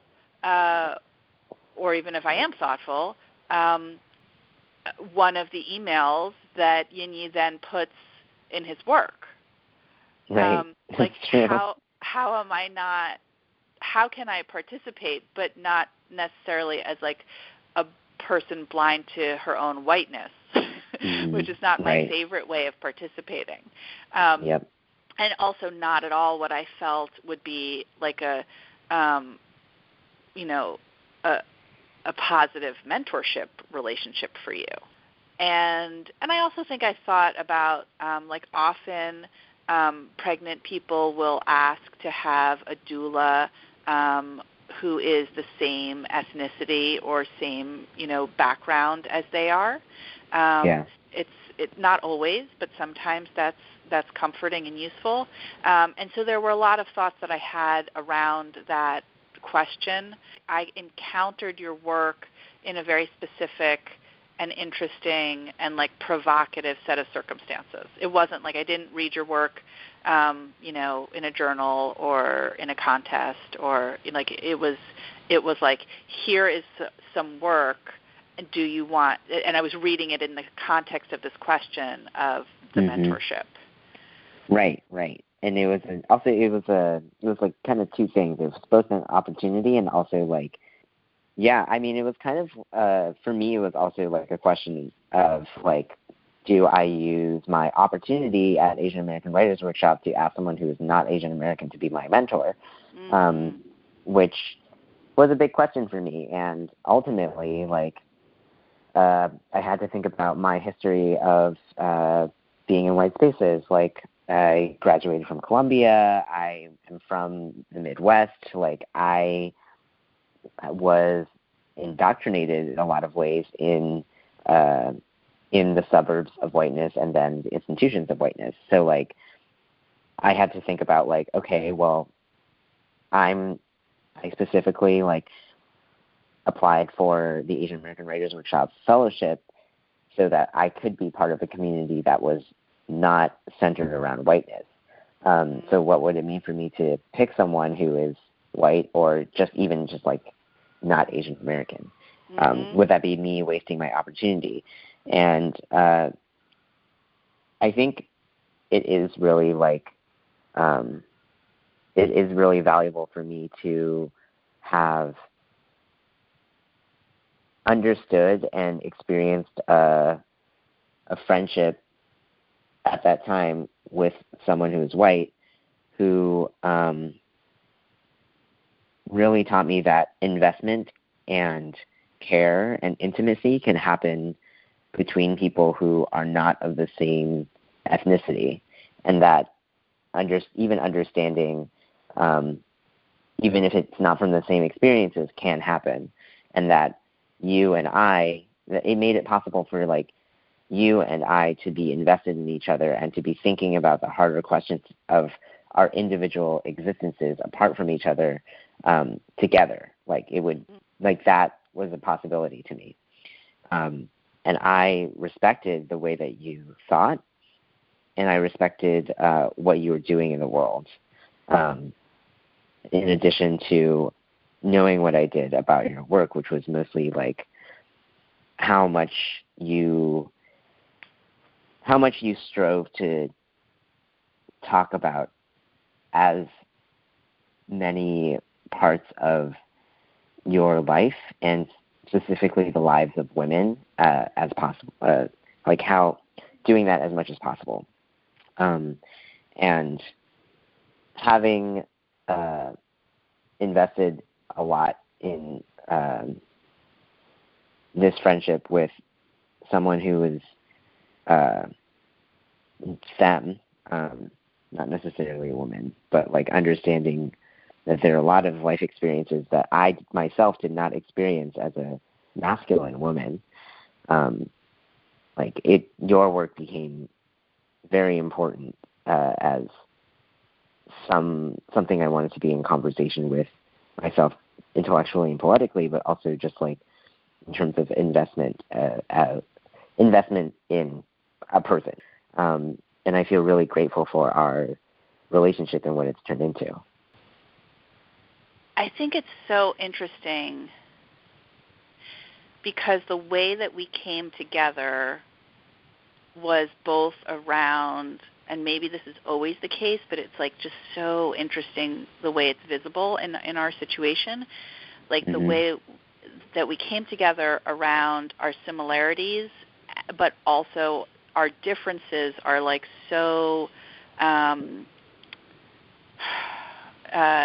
such an important part of, like, the architecture of our relationship, right? Like, so clearly, there's an affinity between both of us. Write about our lives. We write about, like, real people. We write in a kind of, like, daily, your book that's going to come out has a kind of quality of, like, it has, like, a journal quality. It has, like, a dailiness, a description of the real world and engagement in the real world. It's not, neither of us right now is writing a kind of high lyric, abstract, removed, metrical, rhymed kind of poetry.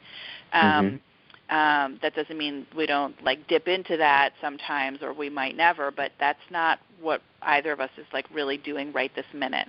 Right. And so all of that is, like, wanting someone to be a collaborator, wanting, somebody to be an intellectual companion, and all of those things are like different things that have to do with similarity, I feel like. Right. But then because it was, through the Asian American Writers Workshop, and you had to ask yourself, like, am I missing an opportunity here? Am I, like, wasting, part of this experience to like continue to stay in a space and make a relationship in which whiteness won't be centered? And I also was, like, well, am I taking someone else's opportunity here, or is it going to be, like, what will it feel like for Yin Yi? What will it feel like for me? And so, like, so our whole relationship started, and in some ways, like, still has that piece of it of, like, that difference of ethnicity. And then there's the gender piece of it, which I think, can we talk about that too? Yeah. I mean, that part is, like, super, it's complicated in its own way of, like there are experiences of womanhood that you have and will experience that I never experienced and will never experience. And then also there's the gender thing of, like, I'm trans, so, like, there's a whole experience around transition and understanding my own relationship to my body that you may not have to go through in the direction that I went through it. I think, like, and then I will never be pregnant, and I'll never be, like, a biological mother to anyone. So that's something that I think is related to gender, but I mean, like, I really, like, I'm really curious as to, like, how you conceptualize motherhood. Like, is it a gender? Is it a role? Is it a place of transition? Like to, get pregnant, watch your body change, feel your body change in very acute ways, and then to, like, then to give birth and to have a different body. Like, there's, I don't know, there's all these changes that happen within that are kind of acceptable within the structures of patriarchy of, like, a woman's body will change at this time, but it's really, like, it's a transformation of sorts, like, that does change the conditions of your life, I would assume. And not temporarily, like, there's lasting effects afterwards. Right.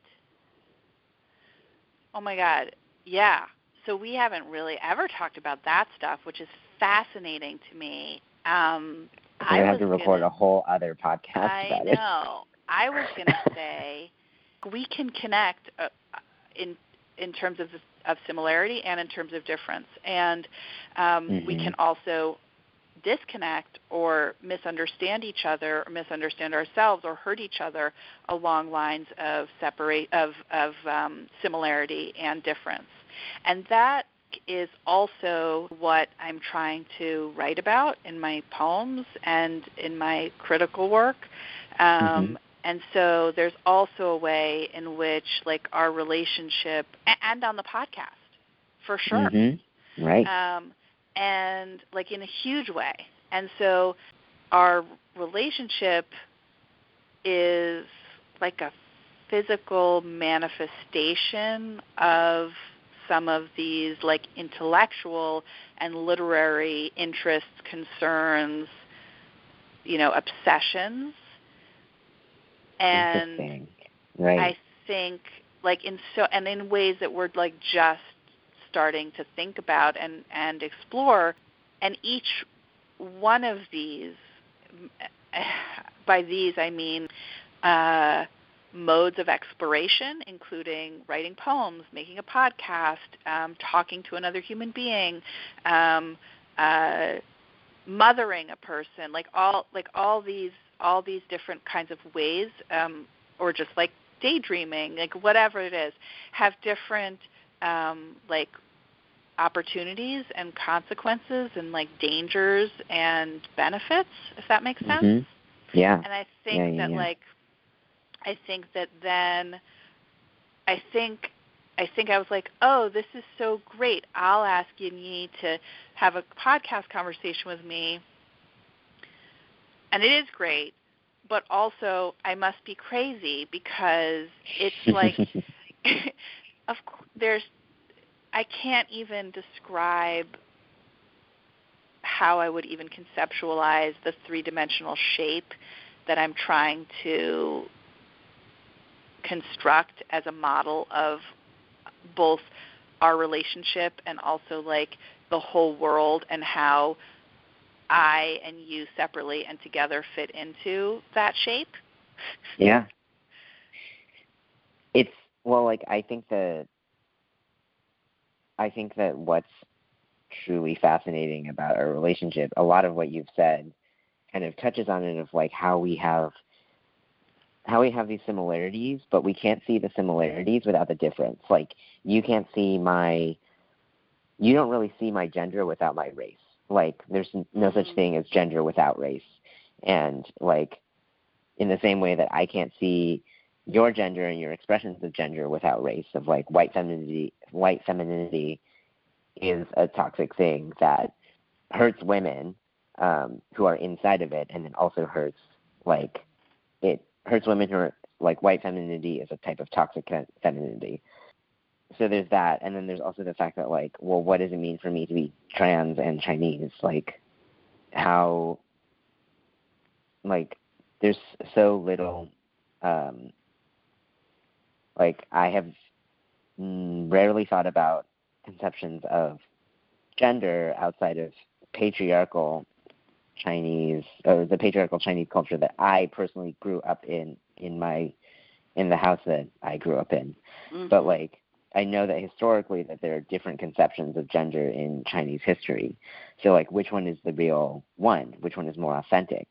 And which one, like, is it the one that I kind of like measure my gender against? Or is it this like if I were to talk about the thing that the workshop has really given to me, it's been the opportunity to redefine and self-define what my heritage looks like and how I integrate it into my life. And so there isn't, like, it's not that there's one more authentic thing. There's not one more authentic experience of gender as a Chinese person for me. It's that in the same way that I'm transforming my body and my conception of myself, I can transform the history that I self-identify with, and I can transform the ways that I decide to create relationships with people who I have thought were different from me, but who are not necessarily so. Which kind of sounds like liberal, kind of white liberal bullshit, but like, I think it's very challenging to construct a reality that can include a diversity of experiences and voices without diminishing some of them or making it so that some of them are standing on the shoulders of others, etc. So one of the feelings that I always have when we have conversations is that there's so much to say and we don't have time. Mm-hmm. And like, I left our conversation last weekend kind of feeling that way of like, oh, I had all these questions to ask you, but the things that we talked about are also genuinely things that I wanted to know about. Like, I wanted to ask you all those questions about the podcast. I wanted to ask the follow-up questions that I asked. It's not that you're too much. It's that you're willing to do the full sweep. You're willing to like get as deep into that thing that you can go and try and go even further than what you believe is capable, what you believe you're capable of. Mm-hmm. And so what that kind of feels like is that we're having like long conversations and you're the only one talking, but like, I know that you care about me and that at some point we're going to have a conversation like right now where it's just like me talking a lot about my feelings, and there's going to be room in our relationship for that. So the thing about conversations like Commonplace is that we can't reconstruct our relationship inside of a less than 2-hour podcast. We can't accurately represent it there. And frankly, like, people don't get to be inside of it. For like, other people won't get to be inside of it because they're not living it. And that's like one of the very valuable things about conversations like that existing in the world. Is just like, for me, it's like a reminder of like, wow, like, other people in the world can, like, I can cultivate relationships with other people in the world where conversations like this can be possible, and as many of them as possible. I think my best relationships are like that, and that's kind of what the poetics of my book are about. Of like, there's this feeling of reading through it, of like, I wrote like 350 or 400, I think it was like 349 or something, poems for that book. And the final page count was more like 72. And I chose the things that I chose because not everyone needs to know what I copied and pasted from my horoscope on a given week. And also because not having everything, and I think this is where our poetics may differ a little bit, although I do think that you edit and you choose carefully, like, what you present to the world. But there is a sense for me of like, I don't want people to know, like, as much as possible about what was going on for me or what was happening. Like, the point is to feel like there's a sense of endlessness and that there's more, because there is. Like, you can't just read a book and like get what you need for your entire life. Like, you have to have conversations like this and do that over and over again. And that's what makes a life.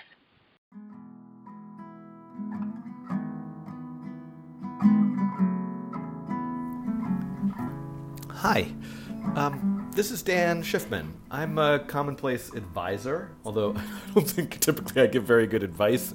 Actually, I think I once told Rachel to improvise and not read from a script, which is what I'm doing right now, even though there's a script in front of me, which is clearly bad advice. So let me get back to the script. Thanks for listening to this special episode of Inside Commonplace with Rachel Zucker, Judah, Yin Yi, Josh Gorin, and the Commonplace producers, Christine LaRusso, Nicholas Fuenzalida, and James Ciano. Did you actually make it all the way through this episode? If so, I'm kind of curious. I want to do a little unscientific survey here. Tweet #InsideCommonplace. Let's see if anyone's actually listening to me at this point in the episode. So a big, huge thank you to all the patrons who support Commonplace and the presses who send us books. Thank you to Moses, one of my favorite people in the universe, for writing this cool song. I have a message from your mother who would like you to know that as much as she likes this one, she is in fact ready for a new one.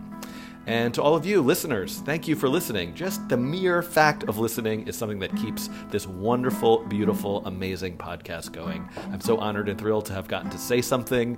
I feel awkward, like I should wrap this up now. I'm just going to wrap this up and say goodbye. Goodbye, everybody.